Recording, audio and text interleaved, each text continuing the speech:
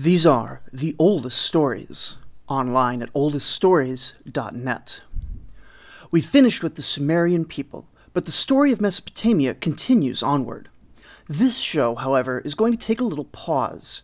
We'll return to the land between the rivers soon, but this week we'll be on the opposite side of the earth, in an environment as radically removed from the Sumerian context as possible. These are the legendary histories of the Chamorro people of the Marianas Islands, of Saipan, Tinian, Rota, and Guam. I have, through a variety of circumstances, come to live temporarily on the island of Saipan, a pleasant little tropical paradise out in the middle of the Pacific Ocean.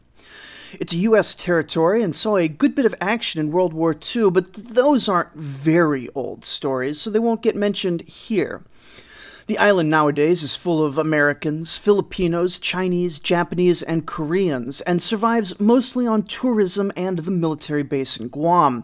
But before the colonial powers claimed this island, it was populated by the Chamorro people, who still maintain their old language and a few old customs, though of course quite a lot has been lost after 500 years of not always pleasant colonial experiences.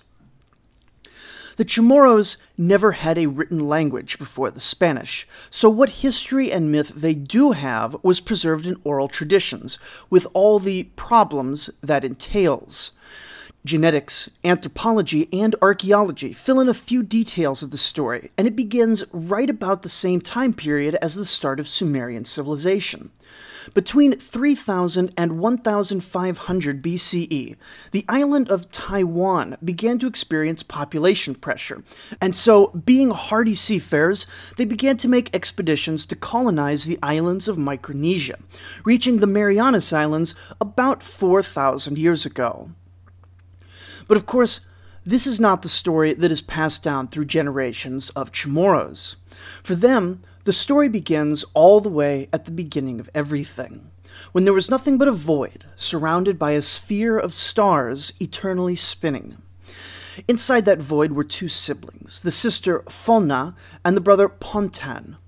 No use asking where they came from, they'd just always been there. It's the way of myth. These two primordial people had tremendous power split between them, but they were mostly just content to sit with each other in the void and watch the celestial sphere spin about them. And commendably, unlike most myths that feature a primordial man and woman, there is no incest anywhere in this story, putting them morally well above biblical myth and even parts of Sumerian myth. Anyway, things went on like this for an unknowable length of time, until one day Pontan called to his sister and informed her that his death was approaching. She was understandably upset, but Pontan explained that he wanted her to have his half of the powers of creation. So he handed them over, then lay weak and sick in her arms until he died. Fona was very sad, but she didn't want her brother to go unremembered, so she reverently and ritually tore up his body. This is less shocking than it would seem to us today. The museum in Saipan has many examples of fishing spears and other useful tools made from the bones of the dead. In an environment with very few resources, human bone was simply too valuable to bury, and tools made from the pieces of a dead ancestor would be imbued with their spirit, so whenever you went fishing, grandfather would come too and presumably help out. But Fona didn't just make a fishing spear from her brother's body.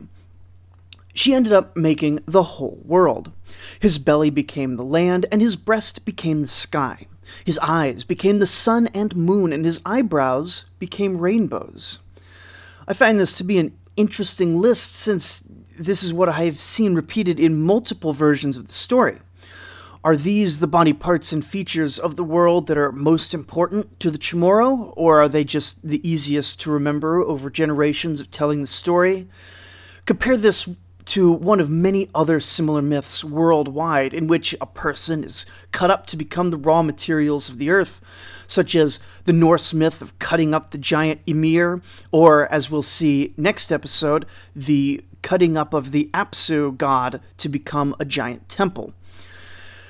In the Chamorro legend, The body is given willingly and cut up reverentially, suggesting a far more giving communitarian culture than the Norse Vikings. Shocking, I know. But on the other hand, both are boat people, and both have similar creation myths. Maybe a coincidence, but I find that while myth alone is a valuable window into a culture, comparative myth is where you start to find very interesting questions, though not always ones that have satisfying answers. In any case, Fona creates the world from her brother's body, then lands at a particular location called Foha Rock on the island of Guam. I was actually there recently and will post my picture of the rock on the show notes today. She sat on the rocks of the world and realized that it was still desolate, and she was crushed by loneliness. In her sadness, she began to cry, and her tears filled all the oceans and rivers of the earth. But then she remembered that she has the full powers of creation. In fact, Chamorro society is matriarchal, specifically because women have the creative power inherited from the first world mother, Fona. From this spot on Earth, all life arose. Fona, in some versions, is said to have been the first queen of humanity and the Chamorro people, and in other versions, she is simply the venerable first ancestor, dying shortly after this great act of creation. People then built the first ships and sailed off from Guam to people the whole world. But that part isn't very important in the myths of the Chamorro themselves. They were certainly aware of other places, definitely other Micronesian islands, and possibly also the Philippines from occasional trade, but they were also quite isolated, and it was relatively rare for a person to leave another island. Their own islands had enough to survive on, and were big enough for a decent population, so there seems to have been little cause to worry much about other islands. The islands allowed quite a lot of fruits and roots to grow with minimal effort, and the Marianas represented the easternmost extent of Asian rice farming, though it seems to have been less extensive than in other Asian places. The coconut may have floated to the islands on its own, but all the other pre-colonial crops were brought over from other places in Micronesia, those great island trade routes that were made famous in the film Moana. And in fact, the physical way of life was not all that different here from anywhere else in the islands, again, as depicted in the film Moana, at least in very general terms, that is. It's still a Disney movie, not a history film. But for the Chamorros, these first people were not like you and I.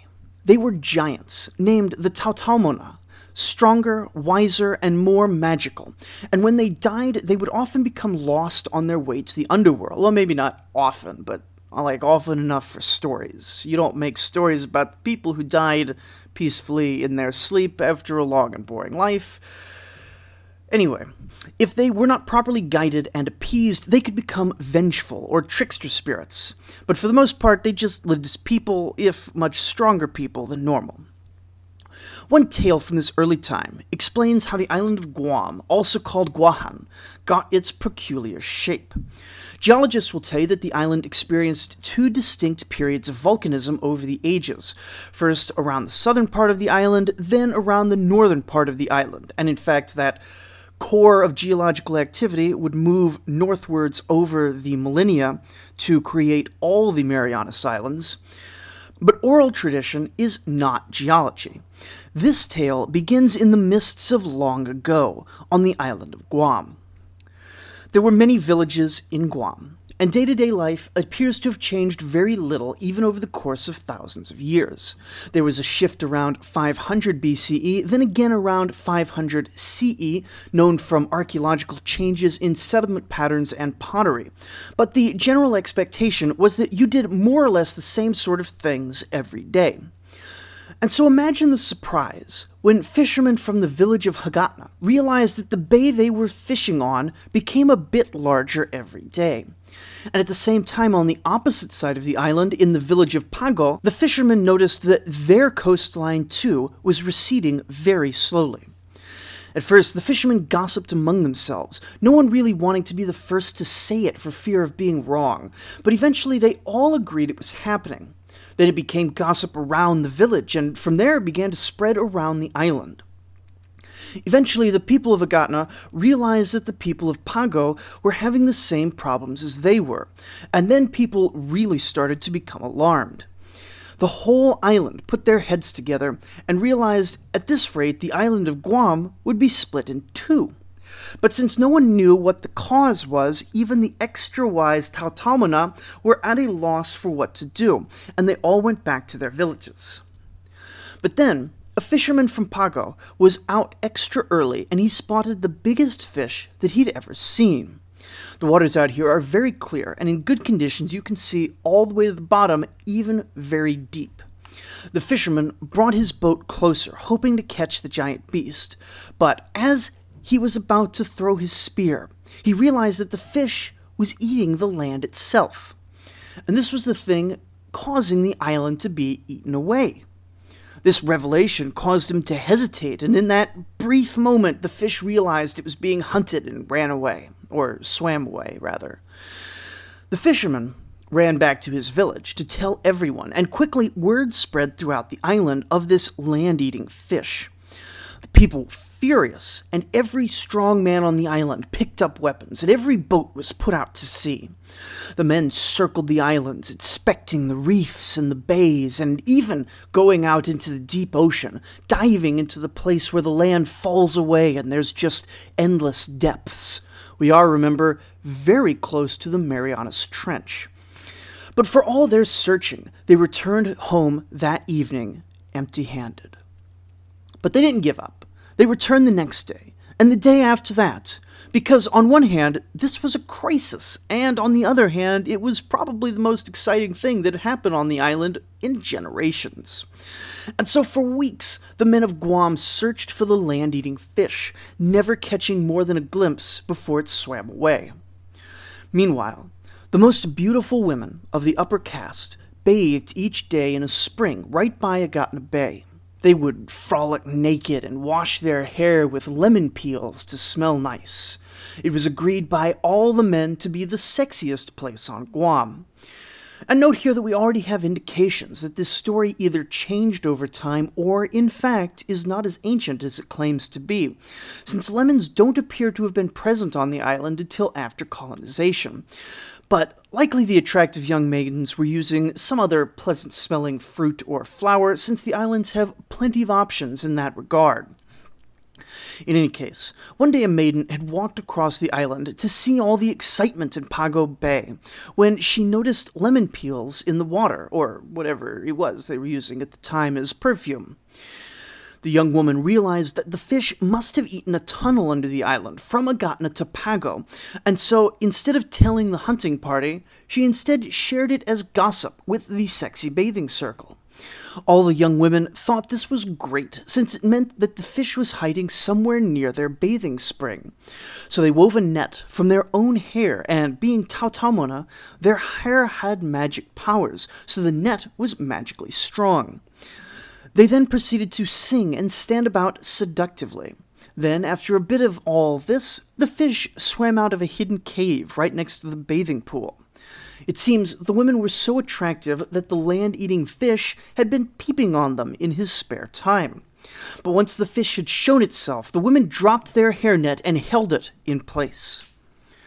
When the men came home that evening empty-handed again, the women showed off their catch and had the men haul it in for them, acting very smug the whole time. And why shouldn't they? For they had saved the island of Guam, though the bitten-off part never did grow back, and you can still see it in the shape of the island today. There are other just-so stories explaining various other natural phenomena, some of which are rather short and uninteresting, likely meant as nothing but good-faith explanations for various things in the world. But one explaining mosquitoes is of particular interest, because it shows us a fair bit about Chamorro cultural practices, and it shows us that even these people living out on the most isolated island for 4,000 years still think and feel basically the same as everywhere else. This is, of course, my favorite part of these oldest stories, their ability to show us that humans everywhere are basically the same. This one begins much like the last one, in the distant mists of the unknown past. The people of the islands lived in very insular communities. Haha, pun intended. And so, to prevent incest and all of its attendant problems, it was very common for people to seek marriages from other tribes. One day, a man from Talafafo, down in the southern half of Guam, wanted to marry a woman from Tamuning, which happens to be the area near the main tourist town in modern times. Not that that's relevant, just a bonus detail. If you go to Guam, go visit Tamuning. It's quite nice.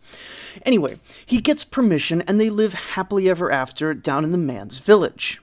Well, not ever after, because one day, as always happens, death comes to visit, and the young woman takes ill and dies quite suddenly. The man was understandably quite upset and was so depressed that he kept his wife's body by his side for days afterwards. All the people in the village told him that he needed to bury his wife, but he refused, weeping endlessly for days and days. Eventually, he built a raft from a dokdok tree and put his wife's body on it. Everyone was relieved that he was starting to see sense, except that here too he hesitated and couldn't bring himself to leave the raft. And so when the tide went out, it pulled the raft with both of them still on it. He still loved his wife so much that even though she stank of week-old corpse, he barely noticed this. One evening around dusk, a Tautaumana appeared before him. Now, this is what they call the most ancient of ancestors, but it is also the word for what we would basically call a ghost or spirit of the ancestors. That said, not all of them are friendly, and this one is sketchy as heck, whispering to the young man that there was a way to restore his wife back to life.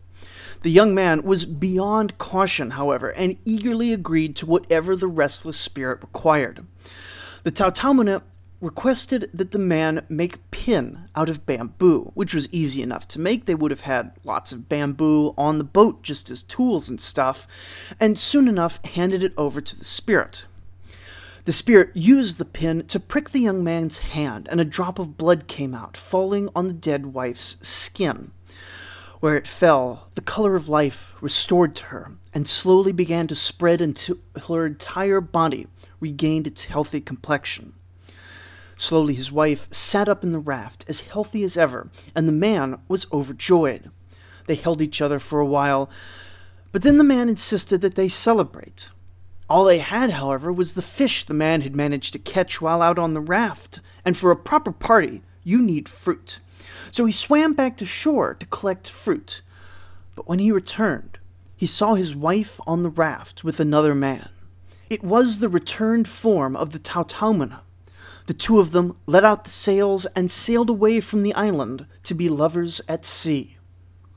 The young man was furious, throwing his fruit and screaming loudly enough to be heard on Rota. He swore that he would murder his unfaithful wife and took to scanning the coastline daily.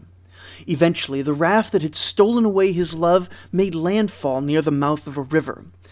The young man came upon his ex-wife while she was alone and murdered her with the bamboo pin that had brought her back to life. From the hole he had made in poking her with the little bamboo pin, all the blood flowed out of her into the river and out into the ocean. All that was left of her body was a single mosquito larva. Today, the mosquito still tries desperately to suck the blood of others, trying to get enough blood to return to being human again. But it's okay to swat them when they try to bite you, because mosquitoes are unfaithful. Surely, this story doesn't need too much explanation. Love and betrayal are, after all, pretty universal themes. A much more culturally specific character is Chief Taga. Now, Chief Taga is an interesting character because he appears to eat stories. Not literally, but if you take the most expansive version of the Taga legend, which I'm about to do now, he appears as some sort of Chamorro Forrest Gump, appearing on all 4 islands at nearly every major point in history. That said, many of the legends appear to actually be the legends of other people, and indeed, some of them still have versions with other people's names on them. And so, what was the core of the Taga legend and what was later add-ons is rather hard to say. But then again, it is very likely that the tales got folded into greater Gilgamesh mythos, and we know that ancient peoples loved to take historical quotes and anecdotes from a variety of people and assign them to more famous individuals. This happened a lot to Socrates, and even in modern times it's starting to happen to Einstein. This synthesis is a universal storytelling phenomenon, and we're lucky enough here to have a variety of versions from different islands to compare against each other. Our story begins in the very old days, the time of Tautamena. The men were all 9-foot-tall giants who lived for 100 years and had super strength, super wisdom, and magic powers. But of all these giants, the strongest was a chief on Guam named Masala. When his wife was pregnant, he received a prophecy that his son would one day surpass him and become chief himself. But Masala ignored this prophecy, and the boy was born, strong and healthy. His name was Taga. Then, one day, when Taga was 3 years old, he was playing on the beach and caught a coconut crab.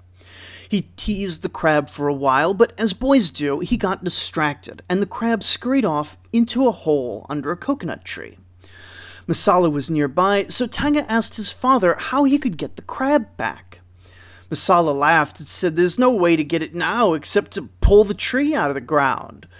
Masala had said it as a joke, but young Taga didn't realize that. He was only 3, and sarcasm doesn't really exist for 3-year-olds. And so with one hand, he pulled the full-sized coconut tree out of the ground, roots and all, and held it casually above his head. Masala's eyes bulged at this display. If his son was this strong at 3 years old, how much stronger would he be when full grown? You see, a young boy at age 14 would leave the household of his parents and go off to live with the tribe of his mother. Masala knew that if the neighboring tribe had a chief as strong as this, then his own tribe would surely lose in the frequent clan wars that occupied most of the time of the tribes of Guam, possibly even having to face his own son in battle. Seeing this threat, however, Masala grew into a murderous rage and chased his son, who fled as fast as he could. Taga ran and ran until he reached the north part of the island, and with nowhere else to run, he jumped as hard as he could, all the way to the next island over, the island of Rota. To this day, there are still giant human footprints in the rocks of both Rota and Guam, 50 miles apart from this massive leap. Anyway, the 3-year-old Taga grew up in Rota, and he was fully grown. He began to challenge the chiefs of Rota to contests of strength. Soon enough, he had won all of them, and he was acknowledged as the strongest chief in Rota. He married a woman from the island and began to build a house. Most houses in the Marianas Islands were pretty simple affairs, but the region is famous for their high-class structures called lata houses. I will post some pictures online at oldeststories.net, but for now, imagine a 12-foot pillar of stone as wide as a fat tree trunk. And then imagine that they managed to put a huge round capstone on top of that rock with a minimal amount of tools. They then did it again 6 to 12 more times. They then built a wood and reed house on top of that. Imagine basically Stonehenge with a building on top. Pretty cool. Anyway, he started carving out these massive foundation stones in a quarry on Rota, but then got distracted with something, no one really knows what, and the stones are still there to this day. But I'll go ahead and say that this is where another Taga legend comes into play. You see, in 1521 CE, a ship unlike any other ship the Chamorros had ever seen appeared on the horizon. Presumably, Taga then rushed over to Guam to see what was up with this ship, but honestly, none of the chronology really makes sense here. It isn't about telling history in a linear sense like we do with modern history podcasts, but about telling them in the Chamorro way, to explain history through a certain lens and teach certain stories. Anyway, the strange ship, bigger than any lata house ever, pulls up into a harbor in Guam. The chiefs of Guam had intended to block the harbor and keep the ship out with a giant boulder, but all the mighty warriors scoffed and had said this was work even a child could do, so they assigned it to a little 4-year-old and a 3-year-old. The 4-year-old was, of course, able to move the mighty rock. These are the giant Tautaumona back then anyway. But he got distracted while moving it, and played around and forgot his responsibility because he was just a child, and the ship was ultimately able to arrive. When it did, the Chamorros saw strange foreigners, but they also recognized the symptoms of advanced starvation from being out at sea way too long. This was Magellan's expedition around the world, and Guam was the first land they had seen since leaving Mexico.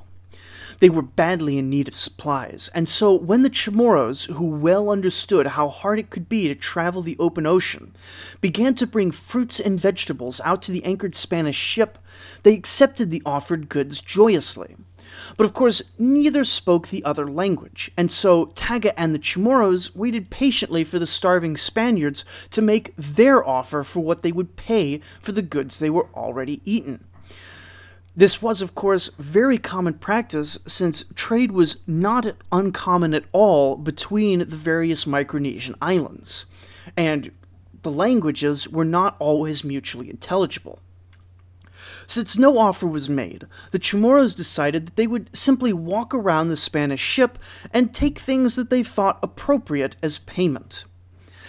The Spanish throughout history were very happy to take other people's things, but not so happy when their own things were taken.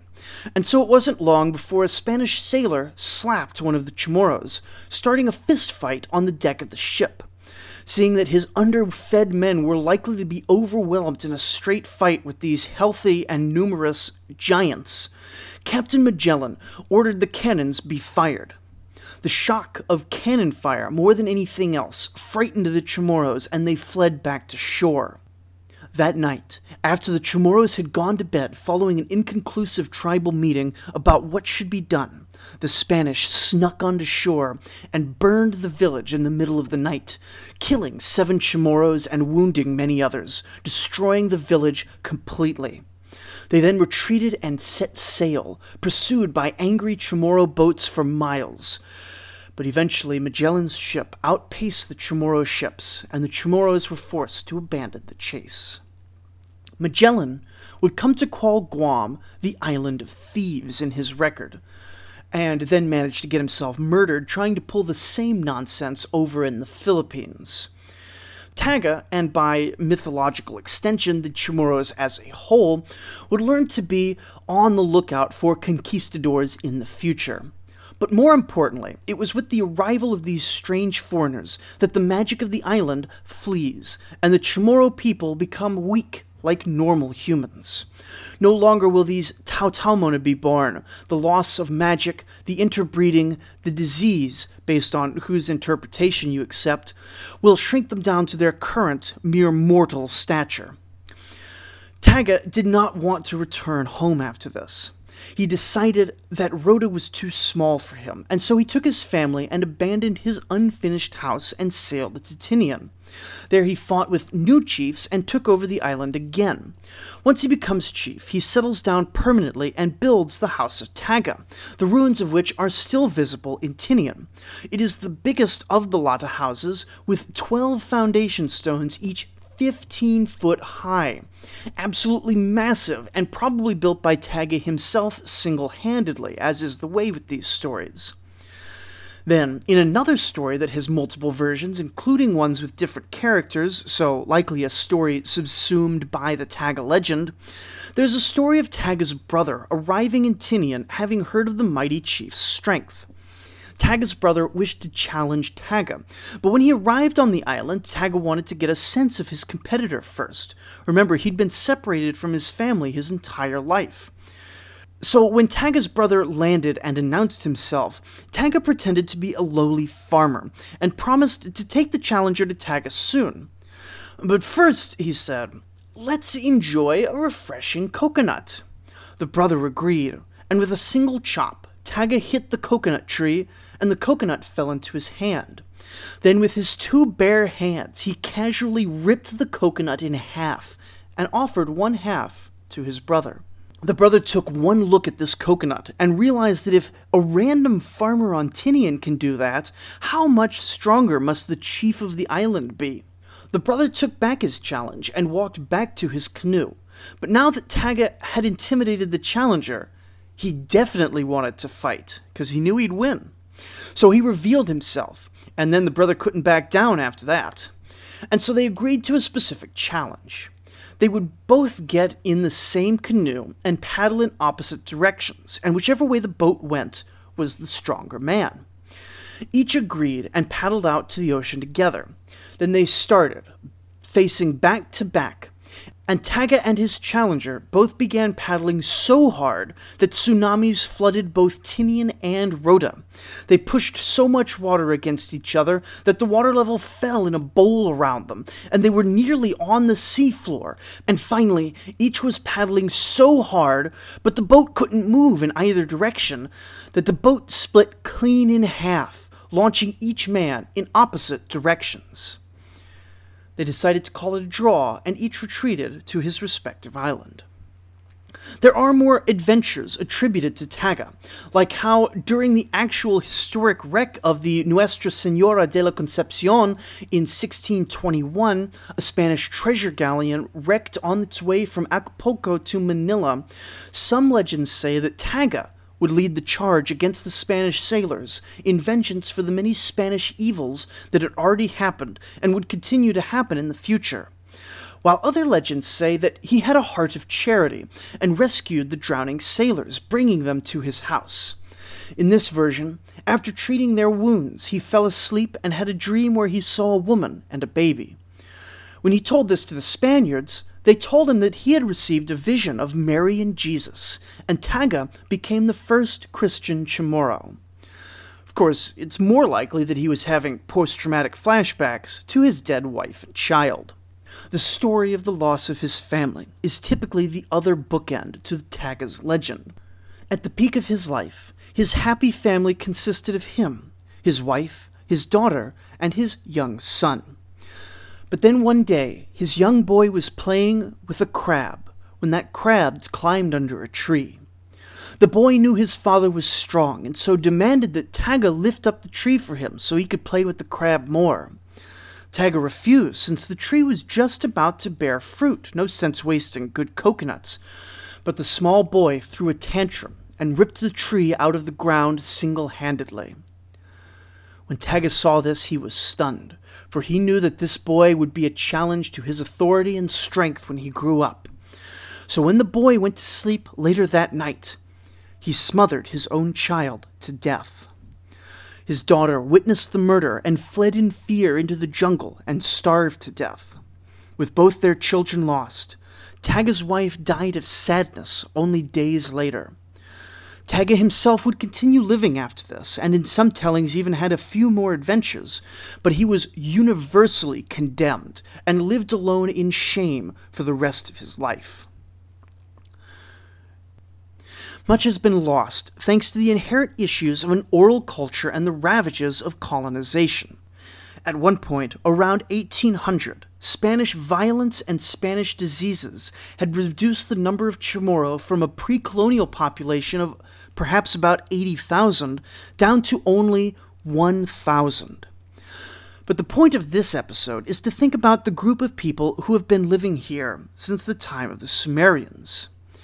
It's easy to look at the surviving stories and records, of which there is basically nothing. I could maybe do a second episode, but honestly, I couldn't even fill this one without straying into the colonial period, and say that this is all there was to the Chamorro people. One among thousands of similar cultures that have dotted the planet, and like the thousands, they have left basically nothing for the outside world. The cultures like the Egyptians, Mesopotamians, Indians, and Chinese that built civilization in the Old World and left behind writings are very much exceptional points of light in a sea of darkness. But when you dig down into the Chamorro culture, You see that the history is dark for sure, but it clearly wasn't empty.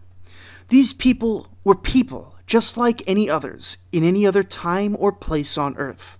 And if far more of their stories have perished through time than survive, then all it means is that they lacked the materials and technology to make them last.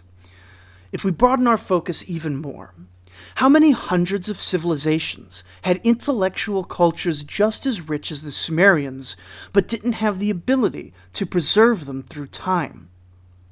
There's an entire world of lost Sumers, and even in Sumer, most of what was ever written has been lost to us. We write off the Gutians as barbarians, and we even forget completely the names of who knows what tribes might have roamed the really inaccessible places in millennia before civilization came to them. But we know that they were human, so we know they told stories. Most of the world may be lost to us, but next week we will return to the parts that did keep records 4,000 years ago. We will transition properly into the Akkadian period, this time called that because it is culturally Akkadian, not because we will see the rebirth of the city of Akkad. And with it we will see new gods, new culture, and new political actors. So join me next time as we begin this changing of the guard with a change in the very heavens, with the Enuma Elish and its war in heaven. Thank you for listening.